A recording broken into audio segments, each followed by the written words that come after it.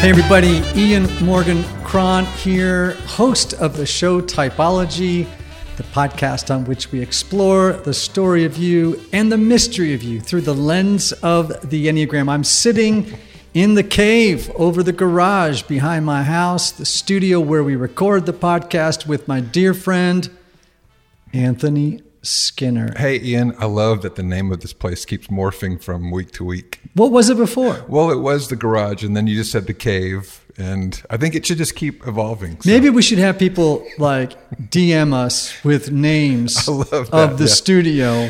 Well, you know what? I'll do that on socials. Let's do that. All right. Yeah. Sounds good to me. Cool. We'll pick the best. We'll pick the best name and send them a copy of my new book. Oh, that's a great idea. Okay. We've got some really fun news that we want to share. But before we do that, I like to remind people that your brand new book is out and available, The Story of You. It dropped in December, so it's still fresh, and it's available everywhere fine books are sold. And I love, Ian, that you actually read the Audible version. Yeah, you know, I've never released a book. This is my fourth book, and I've never not recorded the Audible version because I personally hate it when I get a book and they have that professional guy who reads it.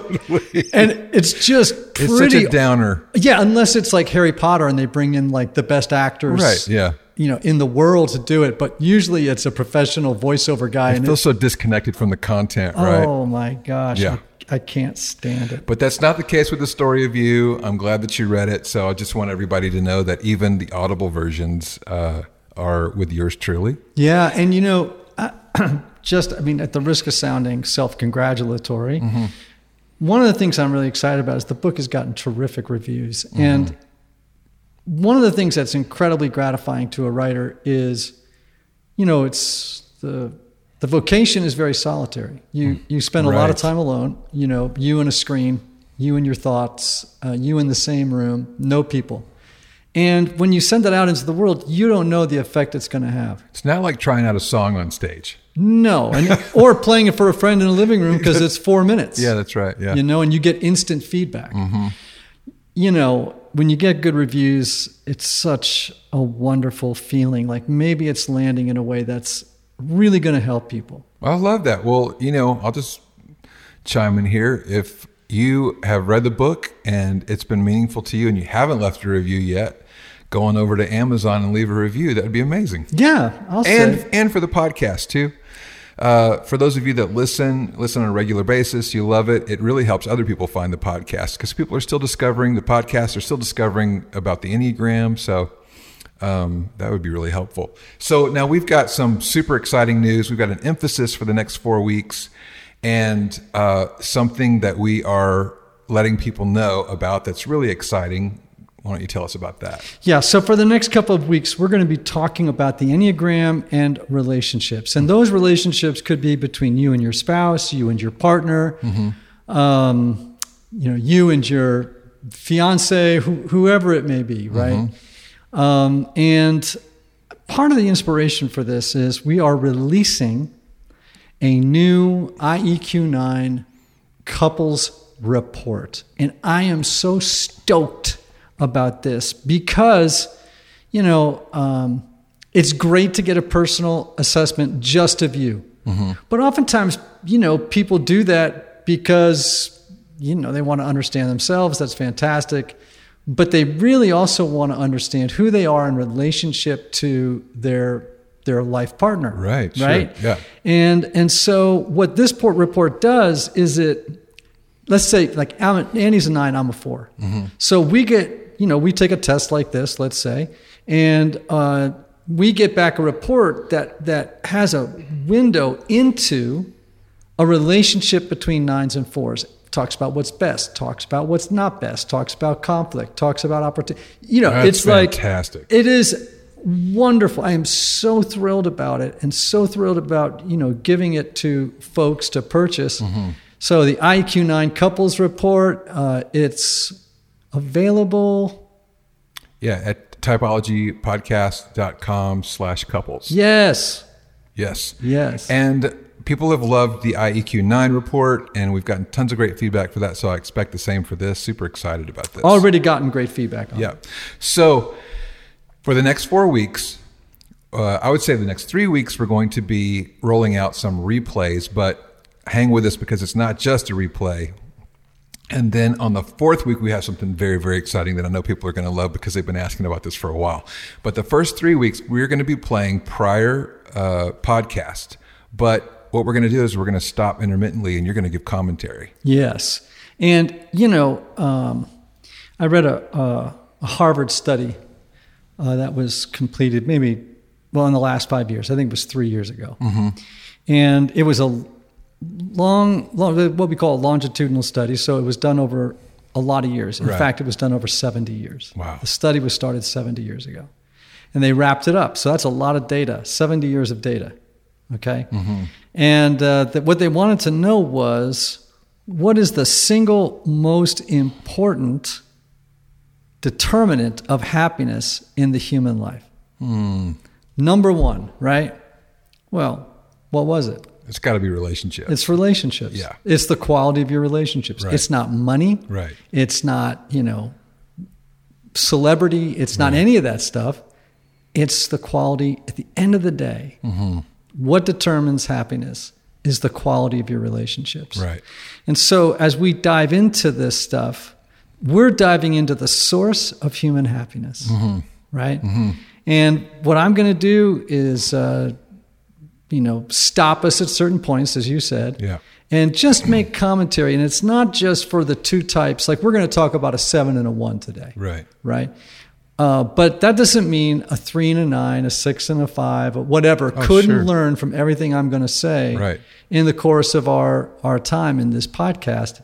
And what I want to do is get people's, get the cogs turning in their heads to think about, how can I improve the quality of my relationship with my, important other through the Enneagram, so that I can realize at the end of my life true happiness.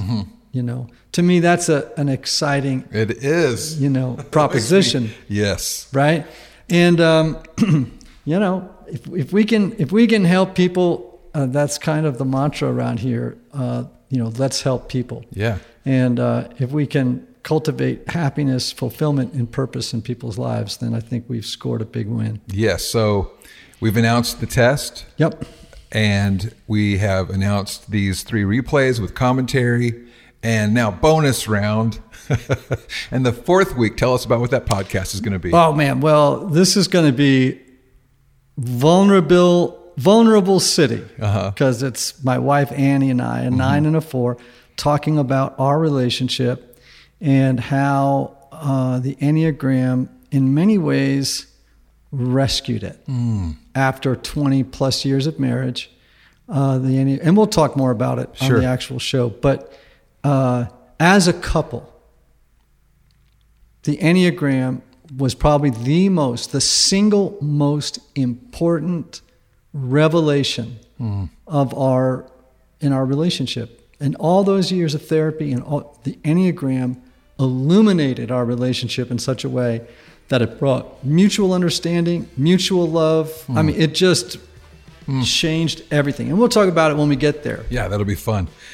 Okay, so this week is the Holderness family. Oh, they're we so have great. Kim and Penn, and you are going to be offering some commentary. So without any further ado, let's get to it. The Holdernesses with our host, Ian Crum. Penn and Kim Holderness, welcome to Typology. Thank you so much for having us. I'm so excited about your new book, Everybody Fights, so why not get better at it? It's a super title, man. Tell me about it. I love this line from it. We fight a lot, like a lot, more than your average couple on a sitcom. Well, it's accurate. Like I said, we live and work together. So we're kind of in the Malcolm Gladwell 10,000 hours category times a lot. Like, we're experts in being around each other. And because we're so different, and because we see the world so differently, and because we're so self-aware, we kind of get it out in the open pretty quickly. And so we say nice things about each other a lot. We are passionate with each other a lot, but we also fight a lot.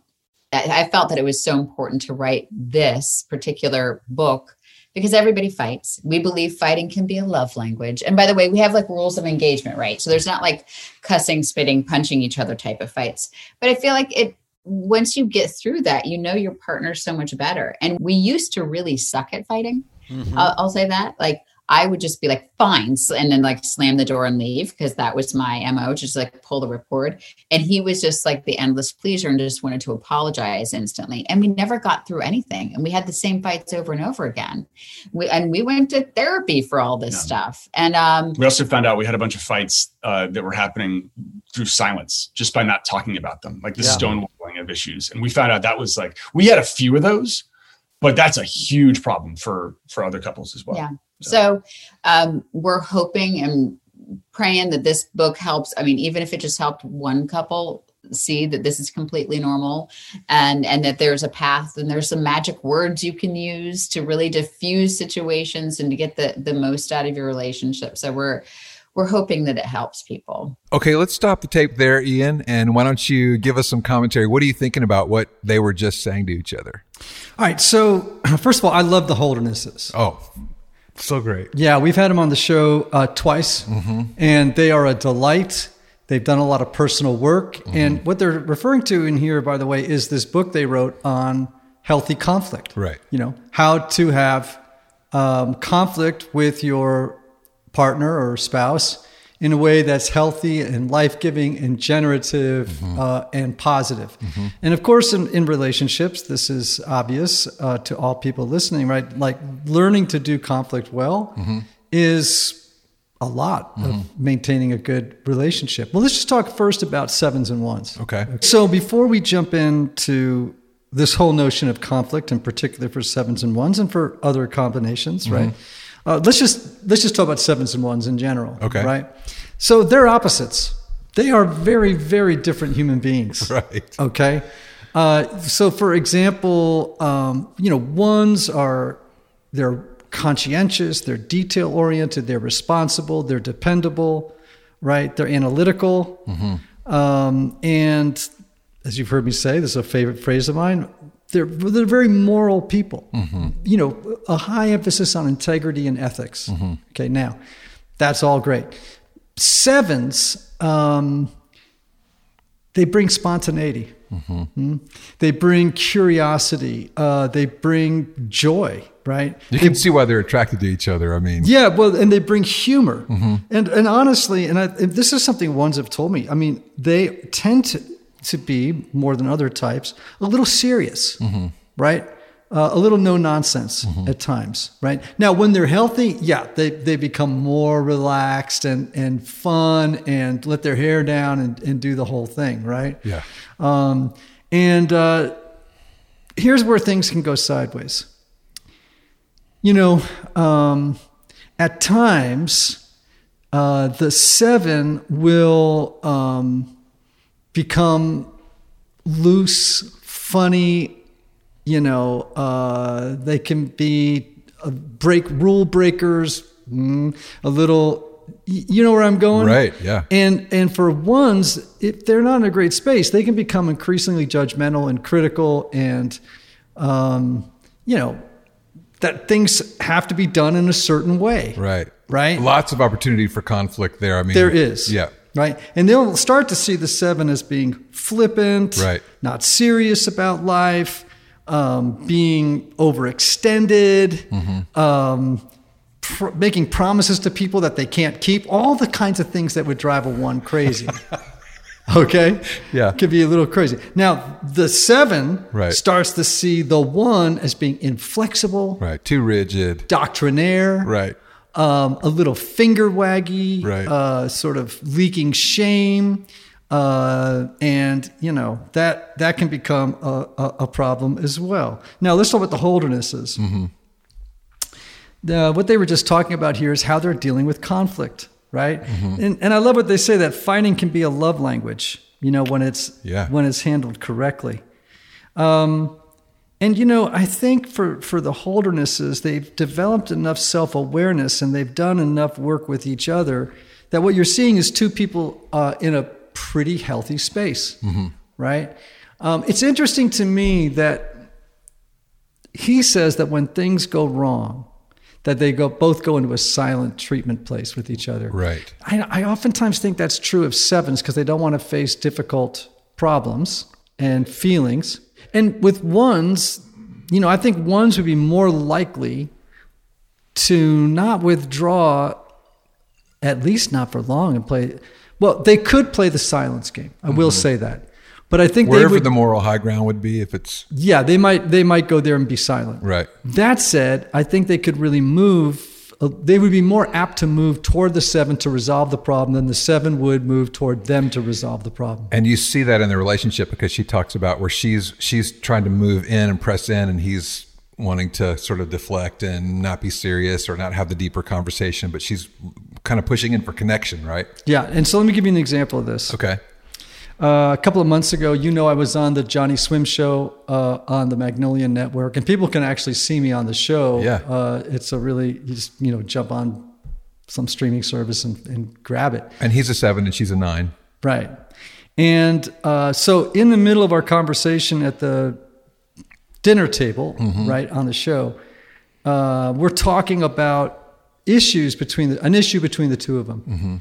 And she's coming from a place of, she's tearful. She's, this is really bothering me. And I was able to get Abner to lean in to Amanda. And I said, well, Abner, can you express to Amanda how you feel about this situation? And of course, he starts talking to me. So then I had to say, no, I want you to face Amanda and talk to her. And he really issued a very heartfelt apology, right? And then I said, well, Amanda, how are you feeling? And she got even more teary, and they're looking at each other, and she expressed her feelings. And what do you think Abner did right after that? Cracked a joke. He cracked a joke. Yeah. And I busted him for it. I called him out on it. And you could see the look on his face of awareness that he had just done that. And see, that's the dynamic, right? Yeah. And that can happen with 7s and 1s. That can happen with 7s and others. I think in general for all couples, we have to watch what is our defense mechanism that we typically default to in moments of conflict when emotions are high. That's what I was going to say. We're not picking on 7s here because we all have those defaults. Oh my gosh, yes. Yeah. Yeah, we all do. Yeah. And we have to be able to spot them and then try to mitigate them before we deploy them. Right. You know what I'm saying? We got to say, whoa, put the brakes on. I know right now I'm about to tell a joke, or right now I'm going to do this, or I'm going to do that. A 5 might need to say, I got to be careful about isolating and withdrawing right now. So on that, let's roll a little bit more of this interview, and there's an actual example of where Penn is kind of ribbing Kim. Okay, here we go. Are you talking about mansplaining, Ian, or is this something different? What kind of is it, or is it this kind of teasing, or is it? We had a fight recently where I did not mispronounce the name of a rapper. I said Busta Rhymes, and he thought I said Buster Rhymes, and it was not part of the story. I was like, that, in this playlist, Busta Rhymes. He's like, did you say Buster? I was like, no, I didn't. And he would not let go of it. And he thought it was so funny that I would mispronounce the name of this artist. But I was like, for the love. And he thought it was the funniest thing, and I just wasn't in the mood for it. So that was one of our most recent annoying fights. Yeah. So there was a 7 and a 1 right there. Okay, Ian, let's talk about this dynamic between the type 7 and the type 1. This is sort of classic 7-1 behavior. Right. So he starts teasing her. Now, that's a little bit of a problem for 1s. Right. Okay. First of all, for a 1, I mentioned they were a little serious. And sometimes the teasing, when emotions are high, the teasing is wounding. And actually the teasing was around her being precise about something too, which is it's a really a core value. Yes. 1s don't like to make mistakes, right. Buster Rhymes is a mistake, right? and so, remember, it's very important for 1s to be right. And we're not saying she said Buster Rhymes. Well, you don't know what she said, right? But they don't like making mistakes. Right, exactly. Right? And so when they get called out for it, they become defensive. They can become, they might deflect right? And blame the other, and things can go sideways. Yeah. Right? Yeah. So being correct is really important for ones. You don't want to tease it too hard. Right. Right. Now, here's the thing. With ones, they can lose respect for the 7, and in conflict, they'll lose respect over the fact that 7s are going to get demanding. Mm-hmm. They're going to get too aggressive, too pushy, right? And they might even start being inappropriate, which will drive the 1 a little batty, right? Because it feels embarrassing, to them, and they can then begin to withdraw, and you know what can break out that you want to watch out for in a marriage. And in fact, a study was done, and here's how you know a marriage is over. Are you ready? Here's a therapist knows, okay, we're pretty done.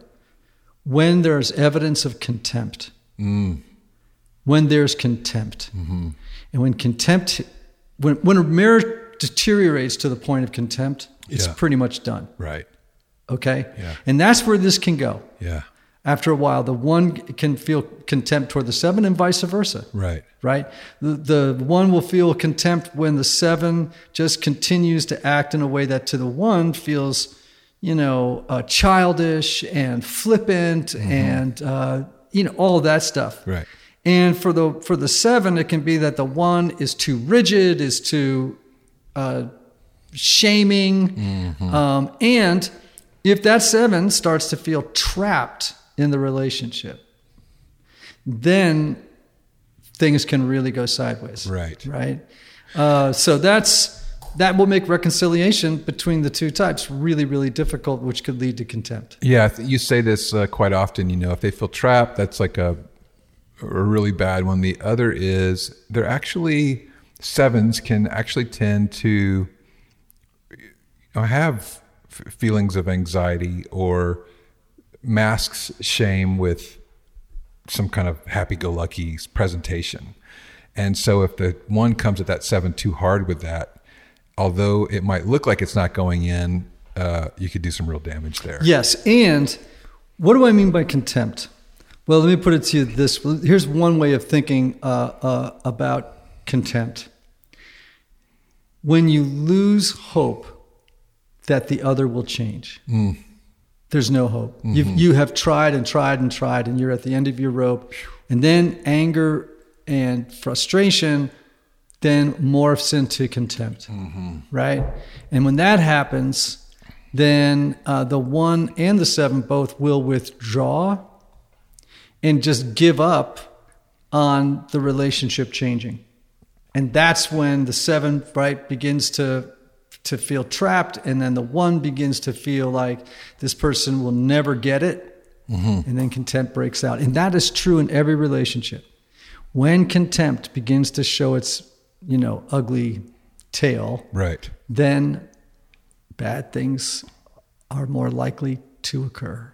Great. Let's move on to some more of this interview. Great. Okay. Kim, does Penn do what we call reframing, which is if something bad happens, he can suddenly just turn it on its head and make it a positive? Yes. I will say that. So he brought up his parents. So we'll share, like, both of his parents have Alzheimer's dementia. So that's a mind thing that happens to a child to have. And he's in his 40s, so he's relatively young to have parents going through this. So yesterday was the first time in a year that we've seen them. So we were able to do an outdoor visit for the first time in a year, and they've declined a lot over the past year. And neither one of them are verbal. And we were sitting there, and it was really hard. And we're walking to the car, and he's like, "Okay, well, we got to go pick up the kids, and we got to go. It's fine. It is what it is. It's fine. Okay, what are we going to get for dinner?" Then we also had a plan that we're going to bring our guitar next time. Yeah, and he's like, next time we'll make it about music because they can sing, because you can sing and not speak. He's like, we're going to sing next time, and it'll be great. It'll be fun, lots of fun. And it was like, and then we were done. And so he not only reframed it as something like next time it's going to be fun, but then like could move on. And whereas I was needing to like sit in the moment and to hold hands and really just like feel it. He was like, he does not feel value in feeling sad. He doesn't find value in that. Right. So, and that's a very 7 feature. Yeah. So, Penn, just now when Kim was talking, you went from sort of an animated face to a sad face, which is understandable given the topic. I mean, I understand that. But what's that like for you when you go there? It's not comfortable. It's I usually like to be by myself. I only recently, like in my entire life, found someone that I could be sad around, and it's Kim. And we weren't even great at that when we first got started. I don't think, in the manual, a lot of people they'll fall in love, they'll get to know each other, they'll get married, they'll go on their honeymoon before ever really having a chance to be sad together. So it sucks.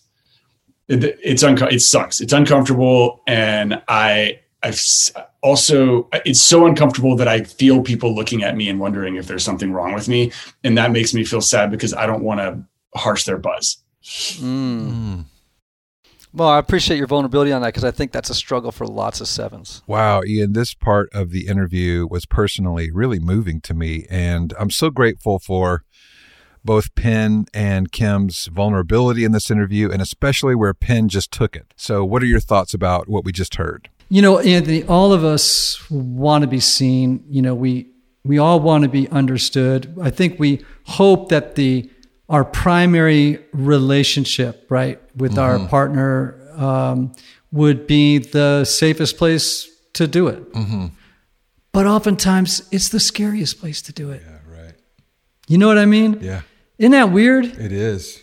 And I can just tell you, I'm saying that from my own experience. Sure. Like I'm a 4, but I can oftentimes be transparent, but not personal. Right. Not vulnerable. Yeah. Which is kind of weird. Yeah. I can be vulnerable with lots of people, but I find it hardest to be vulnerable at home. Yeah. Now that may be part of trauma growing up and what I saw between my parents, and that was kooky. Right. But I think what is being underscored here by Penn is that it's particularly tricky for 7s, right? Who don't want to get stuck in painful feelings. They just don't want to stay there. Right. It's like putting a hand on a hot oven. And so it's beautiful to hear them talk about, he has found in Kim finally someone that he can be sad with. It is. I love that. And I know another 7 in my very close to me in my life. He's young, and this 7, I think, is so afraid of other people seeing him sad. It's almost as though he has to keep this thing up, because he has a mistaken notion that that's all people expect or want from him. It makes me think of that Japanese term zikiki ren, which means self-deception while deceiving others. And I think about that in this situation. Yeah. They're fighting so hard to resist those feelings of sadness. They may not even be aware of how sad they are. Yes. Yeah. Yeah. I think that's true. Absolutely. And it takes some time and some trust. Let's just close with this. Yeah. And I'm riffing here, so I don't have anything written down. Right. But let's just talk about, regardless of your type, what makes great relationships. Okay? Yeah. So one thing would obviously be, here's a Thich Nhat Hanh one that I love. Thich Nhat Hanh says, the beginning of love is understanding. Now that sounds weird because understanding you think is being cerebral. So it's not emotional. Right. The beginning of love is understanding. And specifically, he says, understanding the suffering, the place of suffering, the cause of suffering in the partner's life. Right?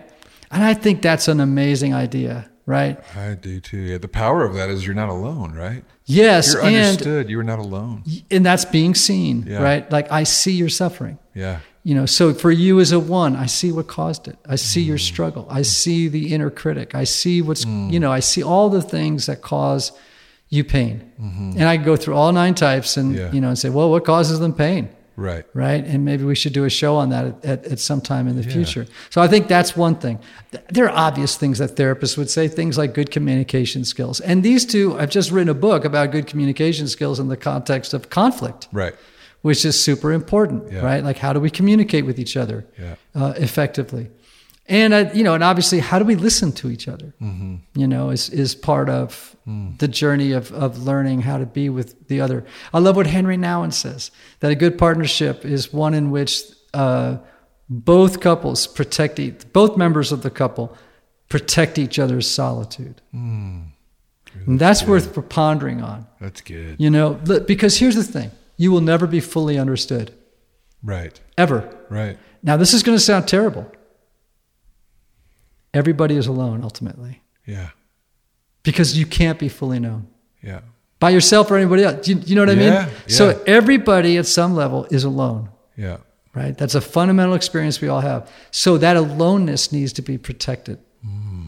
Right? Just you create space for others to have a solitude, an interior solitude. Yeah. And I think that's really important in relationships. Yeah. Right? I could go on and on with what makes healthy relationships. I think it's maybe ultimately your focus should be on wishing or trying to enable the other to achieve wellness and wholeness, wanting the best for the other, and being willing to make sacrifices to make that wellness and wholeness possible. That's good. Yeah. I'll think about some more, but those were just things off the top of my head. You kind of hit on this basically, but I think it's important to know that too often I think we try to fix each other, and just to be with someone wherever they are, in their joy or in their sadness, right? Or in their hurt or in their pain, but just to be present with someone on the journey, to me, is so much of what relationship is about. Yeah. Yeah. Well, this has been a fun conversation. Yeah. And we get to do 2 more of these, and then you and Ann are going to do one in 4 weeks from this episode. So thanks for weighing in with your feedback on these interviews. Fantastic. And listen, Typology Tribe, may you have love, may you have joy, may you have peace, may you have healing, may you have rest. Until next time.